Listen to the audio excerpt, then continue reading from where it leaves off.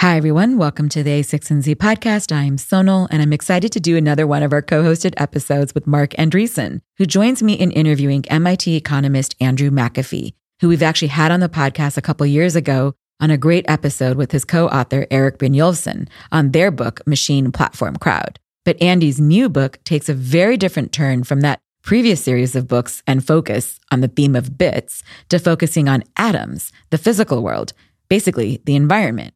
It's called More from Less, the surprising story of how we learn to prosper using fewer resources and what happens next. And I think it's a really important book, contributing to the important dialogue we're having right now on taking care of our planet and also of taking care of human progress, especially because these two don't have to be a zero-sum game of the two in conflict with each other. So what does it take to go from that narrative of extraction and destruction to one of protection and progress? So in this episode, we cover everything from what capitalism's role is in all this, including what it is and isn't, to the global environment, including China and India. And throughout, we discuss the technology from energy use and types of energy to dematerialization. And surprisingly, the idea of that well before software was even invented. Stay tuned for that bit. But we quickly begin with the technology and effects of the Industrial Revolution. The industrial era, kicked off with the Industrial Revolution and the James Watt steam engine and all those other technologies, was this period of amazing human growth, the growth of our economies, growth of our prosperity, growth of our population. And that was great in a sense, but it really did feel like there was a trade-off between improving the human condition and improving the state of the world. And in the industrial era, if you looked at the evidence, you could make a pretty strong case that we were increasing our growth at the expense of the planet that we all lived on. We took more resources from the earth every year. We chopped down more trees. We cleared more cropland. We took more fossil fuels out of the earth. We polluted more. We either domesticated animals or drove them to the brink of extinction. And the reason I decided to write More from Less is I don't think that's true anymore. The evidence supports the idea that in the richest countries, and I've got the best data for America, that trade-off between the human condition and the state of the world is actually in the rear view mirror, because in almost all the ways that we could care about improving the human condition, we're taking fewer resources from our planet. We're polluting it less. Some of the animals that we push to the brink are coming back. I didn't hear that story being told, and so hence the book. So one thought that struck me in looking at the example of the Industrial Revolution, which everyone points to as a greatest story of progress, you point out that it ended slavery but increased child labor.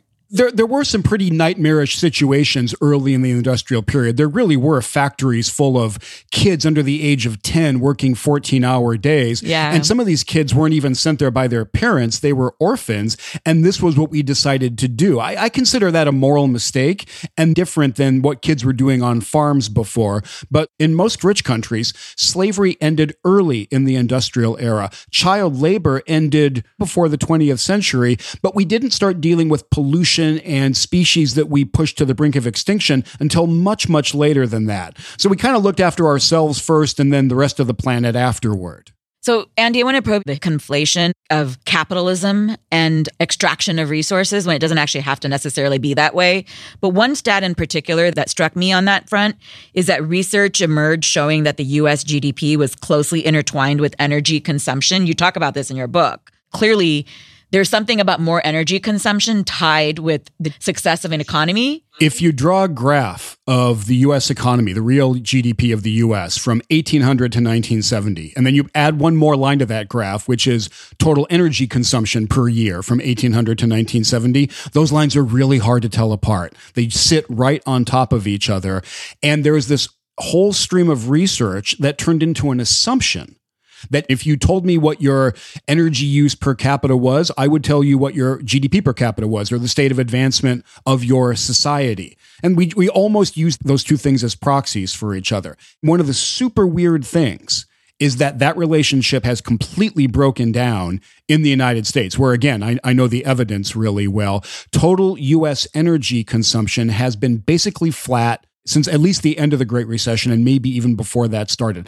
Now, in the old-fashioned way of looking at things, you say, oh my God, there was this massive recession. Absolutely not. It grew like crazy, but we've divorced energy use from growing the economy. And one of the broad points I make in the book is that story is very broad. We've divorced most other kinds of using up atoms, using materials from our prosperity growth. And that relationship is not unique to America. It exists elsewhere, and it will spread as we spread capitalism and technology. One of the things that I had fun with in the book was trying to defuse tension, because there are a lot of audiences where if you say capitalism, they start throwing rotten tomatoes at you. They just can't hear the word. It's so triggering. So one thing I tried to do was say, like, what do I mean by capitalism? And I don't mean cronyism. I don't mean corporatism. I don't mean regulatory capture or financialization. These are all real things. These are all perversions of actual capitalism. Yeah, I hate that capitalism gets a bad rap. And while we may argue for a better form of capitalism, can you just break it down and sort of tease apart the myth from the facts when it comes to, like, what is capitalism? I think sometimes people are using different labels for different things, quite honestly. Yeah, and let's be clear on what we're cheerleading about. Capitalism is the best way the earth has ever come up with to get goods and services into the hands of people. Now, that's a really important thing for a society to do if you don't want your people to starve or die of exposure. And when I talk about that, I mean a few pretty specific things. First is that private companies are responsible primarily for producing those goods and services. That's not the government. It's not individual craftsmen or artisans or anything.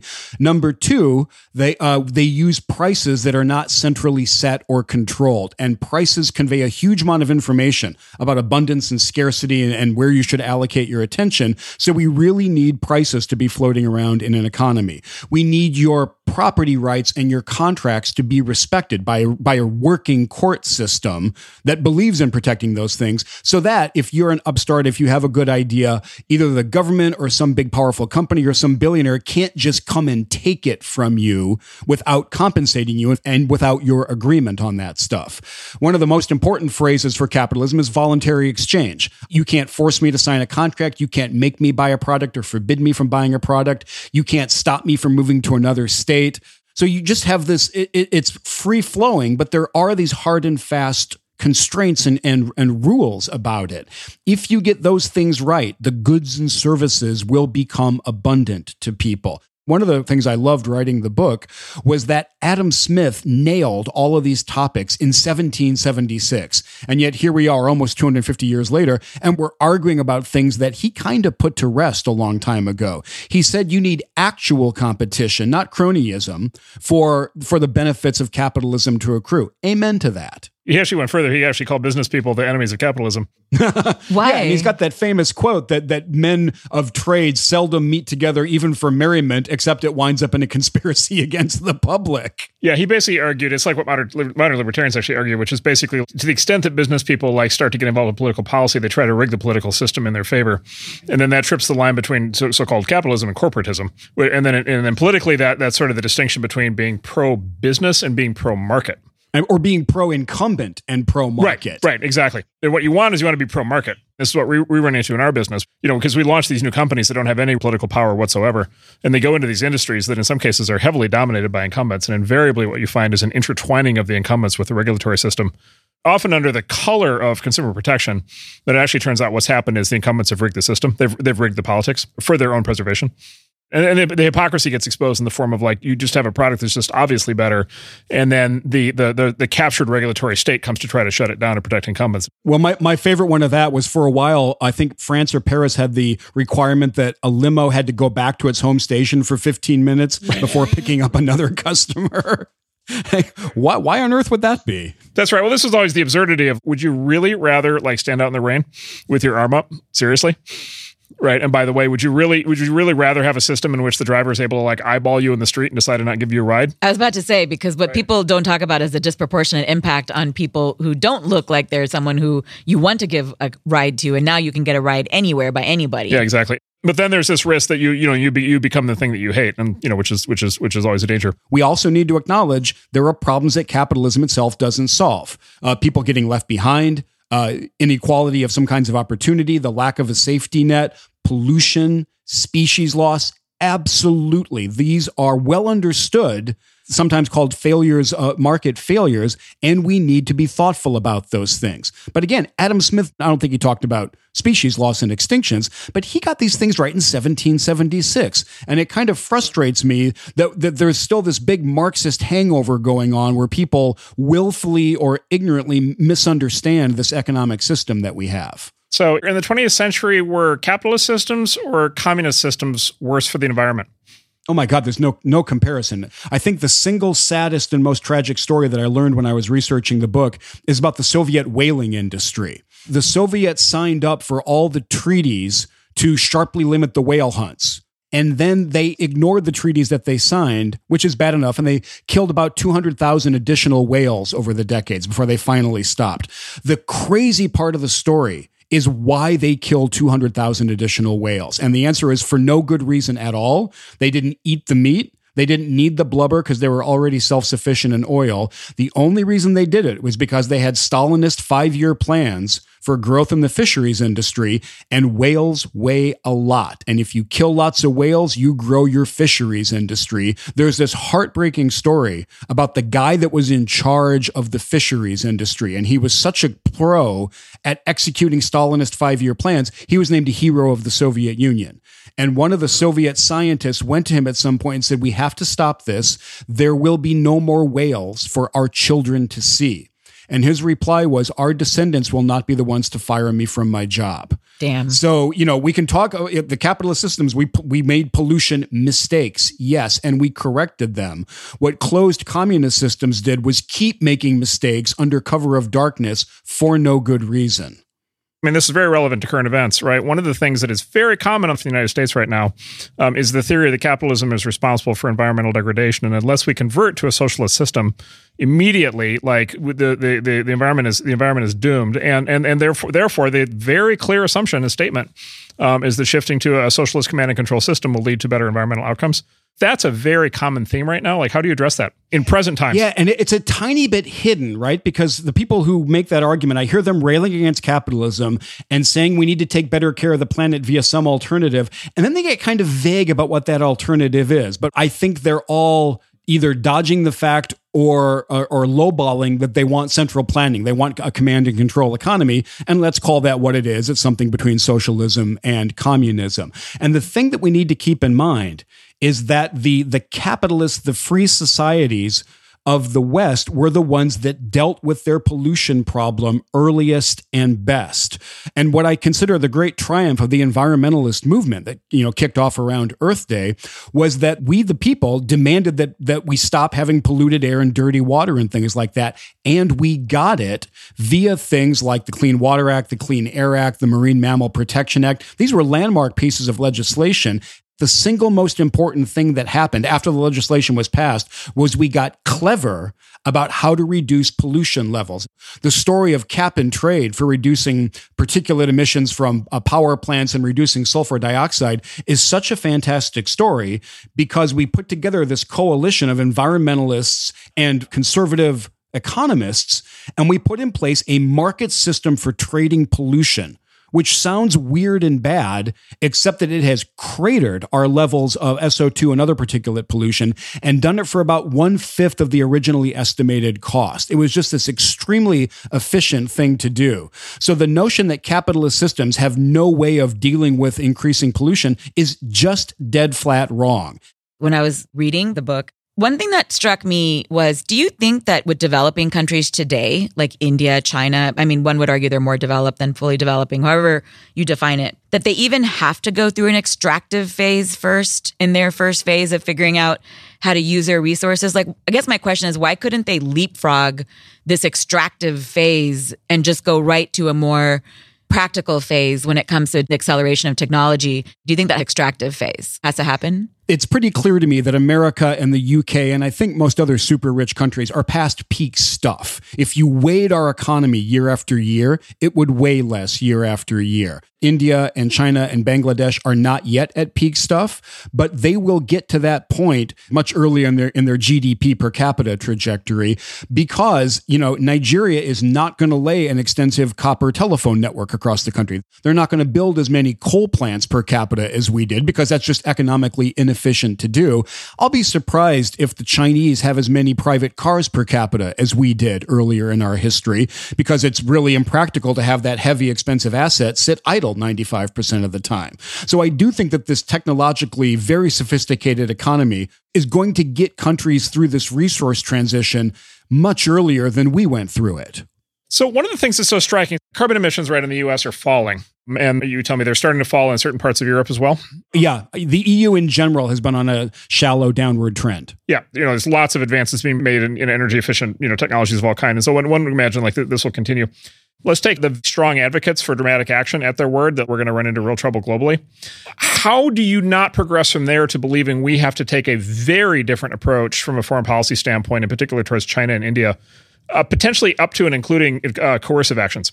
Just because if you look at the graph of global emissions growth, it's very clearly two gigantic examples. So we're going to invade them to make them reduce their carbon emissions? I don't see how that plays out. Let me give you a couple softer ways, because I think there are a couple important ones. One is they gave the Nobel Prize to Bill Nordhaus last year for his work about how to deal with global warming and the notion of a carbon dividend. When Nordhaus proposed his carbon tax, and I like the phrase carbon dividend better, because it's not a tax where the government keeps the money. You pass through the government directly to people and give them a carbon dividend, hopefully skewed a little bit toward lower income people. As part of that, you also do what's called a border adjustment, where you look at all the imports into the country, and if they come from high carbon sources, you tax them just like you would if they were made in this country with high carbon sources. I think that's really strong incentive for our main trading partners, and China's probably exhibit A here, to start literally cleaning up their act in this regard. The other thing is, we have one source of power. We have one way to generate power that is scalable, clean, somewhat economical, and not intermittent. And it's called nuclear. And there are a couple of countries like France and Sweden that have cheap electricity and the cleanest power in Europe. And we're running away from it in the rest of the world. I find this completely perverse. Why not put together an international coalition and along with that, an international patent bank so that it's cheaper to produce the new generation of nuclear reactor? I'm pretty sure that will get the cost down to the point where it becomes an economic no-brainer, even for low-income countries, to start transitioning into a clean energy environment. I would do both of those things way before I would try to coerce other countries into changing their energy profile or doing it in a way that would slow down their growth or impoverish their people. So I'm glad you brought up nuclear. I was going to ask you that. So many groups just flatly rule out nuclear as an option. So what's going on there, and what's the way through that? I honestly don't know the answer. Why are they so stridently anti-nuclear? There's probably a bundle of things going on. One is because of everything from Hiroshima and Nagasaki to Godzilla to 3 Mile Island and Fukushima and Chernobyl. I mean, I just finished watching their Chernobyl miniseries on HBO. So I have this kind of visceral ick reaction to the idea of super widespread nuclear power. But I think our homework is always not to trust that initial ick and to go look at the evidence. And when you actually look at the evidence and look at the issues, I don't know how you come away anything except a nuclear advocate. And we worry about things like nuclear waste, and we should worry about nuclear waste, but we don't then say, well, how much harm is caused by the pollution from other kinds of power generation. Worldwide, there are clearly hundreds of thousands of deaths a year from people breathing coal dust and people breathing the emissions from coal plants. So the death toll, it's not even close. And this is backed up by very good research published in The Lancet and elsewhere. There's a nice article in Our World in Data about relative safety levels and death rates from different kinds of power. You walk away from that nuclear's biggest cheerleader. So I don't quite know why the reaction is so strident and visceral and negative. All I can say, it is not based on evidence. And I'm starting to see a coalition forming that pushes back against that, to say, we're getting this deeply wrong on an important issue. So you were talking about cap and trade. What made that so successful compared to other attempts?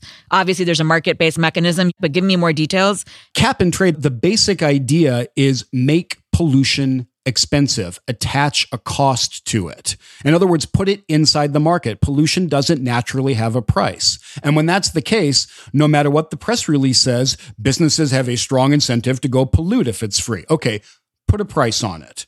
And then here's the brilliance of cap and trade. Allow companies to buy and sell that pollution, or more specifically, that right to pollute with each other. So if I'm super dirty and I can't clean up quickly, I got to buy the right to pollute. But I'm willing to buy that right if it's cheaper than the cost of me cleaning myself up. Right. Somebody will sell me that right and make some cash because they're already really clean and they don't need that right.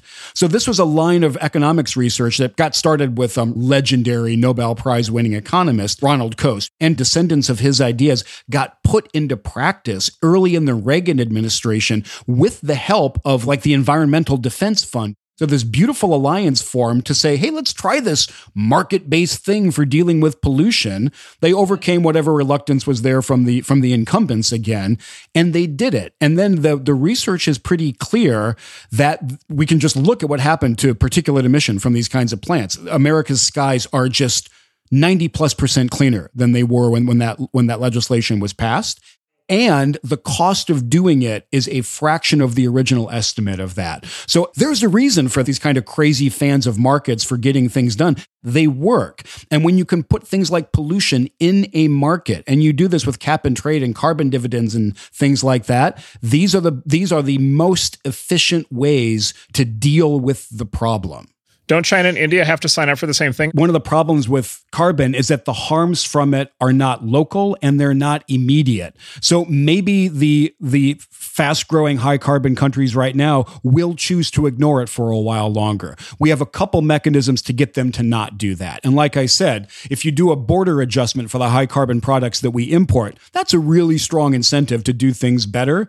If we can make it cheaper for them to be green, and personally, I think nuclear and a patent bank or cheap technologies around nuclear is the path to do that. We clearly have to help the currently low-income world get rich on a lower carbon trajectory than they're on right now. That's different than saying that they can't use more energy year after year. I'm not going to deny them that right to prosperity. Exactly. But we really want them to get cleaner quicker.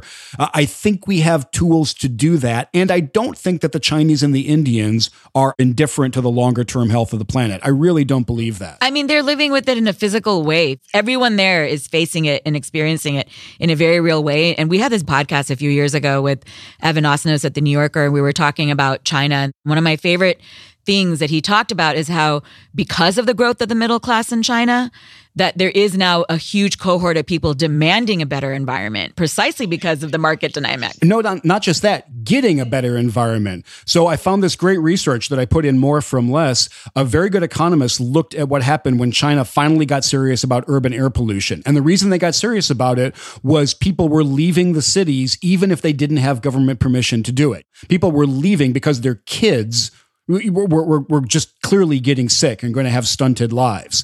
So China took action, and they brought down their countrywide particulate pollution by 30% in 4 years. And they did it with these draconian means, but they did it. And it took us in the United States 12 years to get that same 30% reduction. So even one of the points I make in the book is democracies are probably more receptive to the will of their people, but there are interesting exceptions in both directions. And China was clearly receptive to the will of its people, not to choke off their children with pollution. Right. I read a ton of Chinese sci-fi, and it's literally the recurring theme is basically about the end of the world and environment. But Andy, is that right? That's cool. Yeah, it's a really big theme, and you have to read a lot of different Chinese science fiction authors to see this, but that's basically my genre this year. One thing I want to ask you, I understand from the market dynamics point of view why cap and trade was such a successful idea and example, and it's been proven out. But why couldn't a government have simply mandated, we will just simply put a limit on this, draconian measures like China did? Why would that not be as effective? Sometimes we did. That's how we actually brought down CFC emissions so drastically. We just mandated that they be reduced by X percent over time until they got down to close to zero. The reason that worked is that there's a relatively small number of industries, a relatively small number of companies, and a relatively small number of products that used chlorofluorocarbons. And to be a little bit more cynical, the other reason that ban worked was somebody eventually whispered to the incumbent companies, the CFCs you're making right now, they're off patent. The new generation of coolants and propellants and whatnot, those can be under patent. This can be a big revenue source for you. And so they finally got industry on their side. Fiat can work. For example, it is just flat illegal to dump waste at sea in America. We just did that via fiat. We didn't put a price on it. You cannot hunt animals in national parks. You cannot hunt deer or duck outside their seasons. So sometimes you want to do things by fiat, but I kind of think if you can put it in a market mechanism and it's appropriate to do that, I think you'll get better solutions quicker. Maybe that's not right, but I've got this deep faith in markets. Once you put things in them and price them, to deal with that price in a very fast way. If you change a business's cost structure quickly, man, businesses will run from that increased cost like gazelle run when they smell a lion. It's just amazing how quickly it'll happen. I will tease or torture Andy a little bit in that, as you're probably well aware, support for market-based systems like cap and trade have collapsed. One of the points that I bring up in the book is that sometimes the crazy side of the argument wins, and I think the crazy is winning on nuclear these days. I think the crazy is winning on GMOs. I think the crazy is winning on vaccines in way too many communities. So, as much as I love evidence and trying to think through things, we better be very good communicators about our solutions because the crazy can win. Can we quickly talk on GMOs and the myths and misconceptions around GMOs? Why did you think it was important to talk about GMOs in your book? The reason I thought GMOs were important to include in this book is they are great ways to help us tread more lightly on the planet. The crop yields will go up. You can grow them in different places. As climate change happens, you're going to need plants that are hardier, can survive heat waves and droughts and things like that. The GMO toolkit is our best toolkit for accomplishing those things right now. And yet it's stridently opposed by governments and all kinds of groups around the world. And even the EU itself, in addition to the National Academies of Science and just about every country that you can think of, has reviewed the evidence, and they've all come down and said there is no evidence that that GMO crops are less safe for the environment or for humanity than conventional techniques. We can get past the point of saying, well, it remains to be seen. No, we need to go do these things. And the reason I get exercised about this is when I look at things like golden rice, which is this strain of rice that has beta-carotene injected into it via GMO techniques so that you provide vitamin, is it A? It's a vitamin A deficiency. Happens to babies who are weaned on rice gruel, and it leads to blindness. And that deficiency is responsible for about 1 million deaths a year around the world. Great. You're anti-GMO. Honestly, that volume of deaths, that's on you. So you discuss in the book a very famous at the time, I guess in the 70s and 80s, a very famous debate between two at the time very accomplished people, Julian Simon and Paul Ehrlich. And it's largely been forgotten, but it's a highly relevant debate and maybe even more relevant today than it was at the time. And maybe you could describe their debate in the famous bet. Yeah, my favorite bet of all time was the bet between these two guys. Julian Simon pushed back against the dominant narrative around the time of Earth Day, which was that growth will come to a bad end, that we cannot keep this headlong, uncontrolled, market-based growth for a bunch of reasons, primary of which was there'll become too many of us, the Earth will not be able to feed everybody, and we're going to crash into a massive famine. And the prime exponent of that view was Paul Ehrlich, who still is at Stanford, and wrote a book called The Population Bomb, where he essentially said, look, nothing we can do will prevent hundreds of millions of people from starving in the years ahead. But if we do things like forced population control and we take control of the means of production, we might be able to stave off the worst things that could happen. And one of the things I learned was that Simon agreed with that and wrote things about population control. Then he switched his view in this wonderful instance of intellectual honesty and humility. And he said, wait a minute, we keep on not seeing famines happen, resource crises. We just don't see these things. Instead, the evidence shows that most things are getting better. And he got laughed out of a lot of rooms, and Ehrlich kept on putting out this gloom and doom, stripping the planet narrative. And finally, Simon challenged him to a bet. And Simon said, pick any time period of at least a year and pick any bundle of resources that you want. And at the end of the time period, if the resources are more expensive in real terms than they are now, which kind of means they're more scarce than they are now, I'll pay you the difference. If they're cheaper, you pay me the difference. I think this probably appeared like a sucker's bet to Ehrlich. He picked 5 resources: tungsten, tin, chromium, copper, and I forget the 5th one. And he said, all right, let's put a 10-year period on the bet. By 1990, the real prices of all 5 of those things had fallen. The price of the total portfolio had declined by more than half. And Ehrlich mailed Simon a check to acknowledge that he'd lost the bet. Didn't talk about it very much, didn't attach any kind of note to that check. So I love that episode so much, and I'm trying to do round 2 of that. I'm using the Long Bets website, which is part of the Long Now Foundation, great. started by Stuart Brand and others, and I'm offering bets. I'm saying, for example, that no matter what, I'm saying that resources are going to become more affordable. I'm agreeing with Simon on that, but I don't stop there. I say in 10 years from now, I bet we're going to use less total energy, not per capita, but total energy America-wide in 10 years after a decade of continued economic growth. That's how confident I am in the 1-2 punch of capitalism and tech progress to take costs out of the system. And, energy and resources cost money. That's just my reasoning. If you think I'm wrong, step on up. With Long Bets, you both put the money up front. You designate a charity that will get it at the end, and we'll see what happens. So there's 2 historical figures in the book who are heroes of mine. Julian Simon and Bucky Fuller. He came up with this idea, I think you say it was 1927. Yeah, the 20s. Yeah, maybe just explain his idea, because that was a remarkable insight at a time when there was probably no actual logical foundation to expect what he was saying.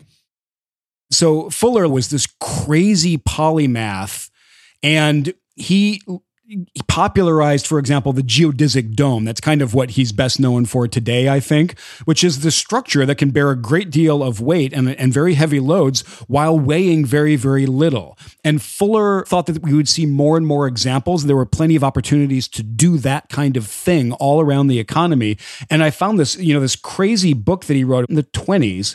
And he said, look, I did a bunch of calculations, and he said, I thought it might be possible to satisfy all of our wants and needs essentially while using less stuff, while using fewer materials. And he called the process ephemeralization, making things more ephemeral. That's a real mouthful to say. So we use the phrase dematerialization more often now. But Fuller was the guy who said, gang, we can do this in the 1920s, which is crazy. That's so crazy. Yeah, that's pre-software. Right. Well, the economy in those days, it was what Joel McKeer calls the wheat and steel economy. That was during the era where GDP first became an economic metric, and it was literally like tonnage. It was like how much we were weighing things, you weigh your output, right, in tons. Yeah, and then we started counting dollars instead, and that was a huge innovation. So the fact that Fuller came up with that early is just this weird intellectual shooting star. So if I recall correctly, and maybe I've made this up in my own head, but I think that one of the lines he used was ephemeralization is the process of making more and more with less and less. But then he added a line. He said, until eventually we are making everything with nothing. I think he did go that far. He also said in 1927, he said it's the number 1 economic surprise of world man. Right. And so here we are, 90 years later, and it's still surprising to people. So one thing that just blew my mind, because I had not actually read that or known that, how could he come up with that in 1920? This is before software even existed. Like, what would give him? Because I understand now, Mark, in 2009, when you wrote Software is Eating the World, like I could see someone making that now. What gave him the chutzpah to say that in 1920? Like, that's insane. I have no earthly idea. And I don't think we would have got to this resource turning point. I don't think we would have achieved absolute dematerialization without the digital world, without the computer. Yeah. I think what software is giving us back the world because it's letting us slim, swap, optimize, and evaporate our resource use. And I don't know how we would have got there in a world where we're still using slide rules and file cabinets. Maybe we would have, but in my multiverse, we don't get there in the universes that don't have the digital revolution. A lot of people, when they talk about dematerialization, they talk about it very literally, like you're replacing an object, a hard object, with something, its software counterpart. But just make it clear, it's actually even deeper than that. Because when you do think about ride sharing and all these entire economies that are growing off the mobile phone, that is what enables the end of ownership. When you think about the fact that today kitchens can be delivering food to you, that is a thing that changes the shape of cities, et cetera. I think a lot of times when people talk about dematerialization, dematerialization, they take it very literally as like the one-on-one replacement of something physical with something digital. And it's actually bigger than that. It's like a whole services economy and reshaping things. I talk about these 4 different vectors for dematerialization, trimming out how much aluminum is in an aluminum can. That's slimming it down. Swapping out one resource for another. That's when rare earths get expensive. We walk away from them. Optimizing, using the load factor for airlines has increased from the mid-50% to 80% now. You're just making better use of these resource-intensive assets that you have, and then evaporate, replace it by nothing at all. The smartphone has made me not print out maps or print out film anymore. We have these different vectors for dematerialization to happen, and the point that I make in the book is they're happening in obvious ways and subtle ways, in big ways and small ways, in the foreground and in the background, in every industry, simply because stuff costs money, competition makes you want to save money, and the digital toolkit offers you these great opportunities to do that. I think the story is just that simple. And if that's true, it's not about to end. So if you take Fuller's thought and your thought to their logical extremes, how close can you get ultimately someday to making everything with nothing? Like like if we're sitting here 50, 100, 200 years from now, like what are the prospects for being able to take physical inputs out, either 99.99% reduced or taken out entirely from many of the things we'll be consuming? That depends on how many of us there are, primarily, I think.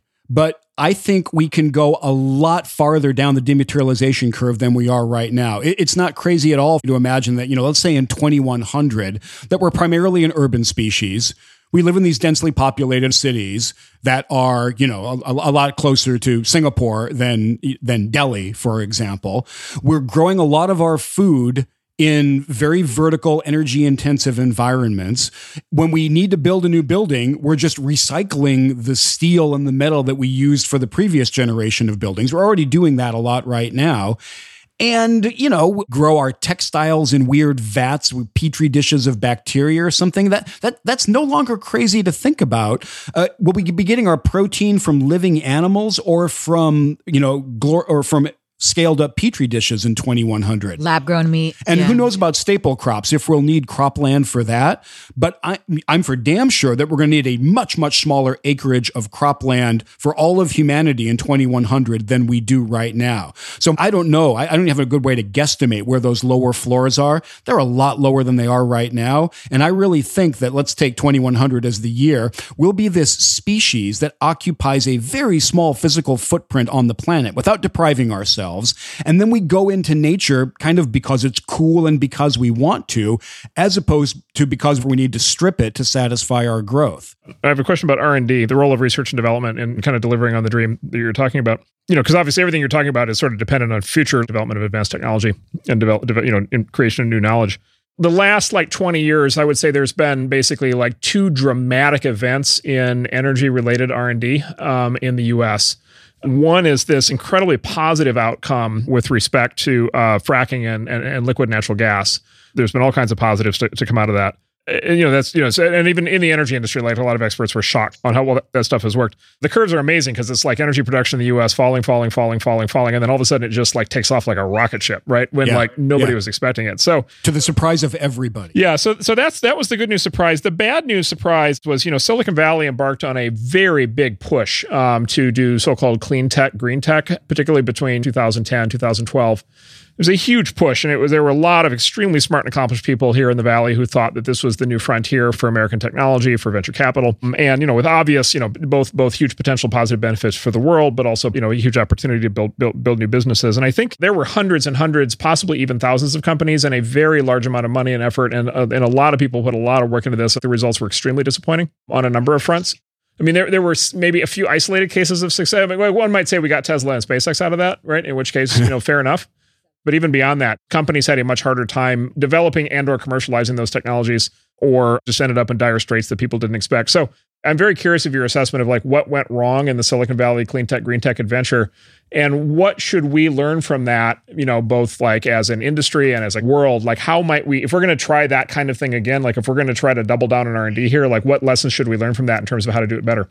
I only know it from a great distance. Here's a super naive way to look at it. if we think about solar, solar has become dominated by China primarily because it's a flavor of manufacturing that they were already pretty good at, and it's just a scale economies game, and they're quite good at scaling up huge factories and turning out whether it's a liquid crystal display or a photovoltaic panel. So I think that's just very, very tough competition. The other thing that I do believe about solar and wind is that they have a place in the energy portfolio, absolutely. But Germany's experience with trying to become much more reliant on renewables has not gone very well at all for a couple reasons, a deep one of which is it's dark sometimes and it's not windy a lot of times. We have this very serious problem of intermittency with those renewables. So they have to be backstopped with something. And if you turn off your nuclear stations, if you decommission them like Germany is doing, you get backstop in their case with some very dirty coal-powered plants. So they've kind of got the worst of both worlds. Their electricity prices are really high and their carbon emissions per unit of energy are really high. You look next door at France, which is very nuclear, and you see neither of those two problems happening. So I think at the individual competition level, going up against China in a scale game is really, really tough. And I think there are some policy mistakes that can make that situation worse. Does that play at all with your experience? So I think those are definitely big components. You may know this. The sort of appendix to that whole saga was So there was a huge push for solar panels, including some very advanced. We actually have here in the conference room. We actually have an old cylinder solar panel that I keep around just because it's such a great story. It's the cylindrical solar panel, right? That would have the huge advantage that you could basically follow the sun. Tracking. Right, it could track the sun. The only problem with it was it ended up being a 4x worse value proposition, price performance value proposition, than conventional solar panels all in. That was one of the train wrecks out here that actually took down the whole U.S. government DOE program to fund clean tech. But the kicker on the whole solar thing is, okay, as you said, it became a mass manufacturing game. And so it kind of became like memory chips in the 80s. It lent itself to the Chinese ecosystem, which is sort of is able to do mass manufacturing at scale. Quickly and well. Right, exactly. And so the Chinese have been able to undercut a lot of their American competitors.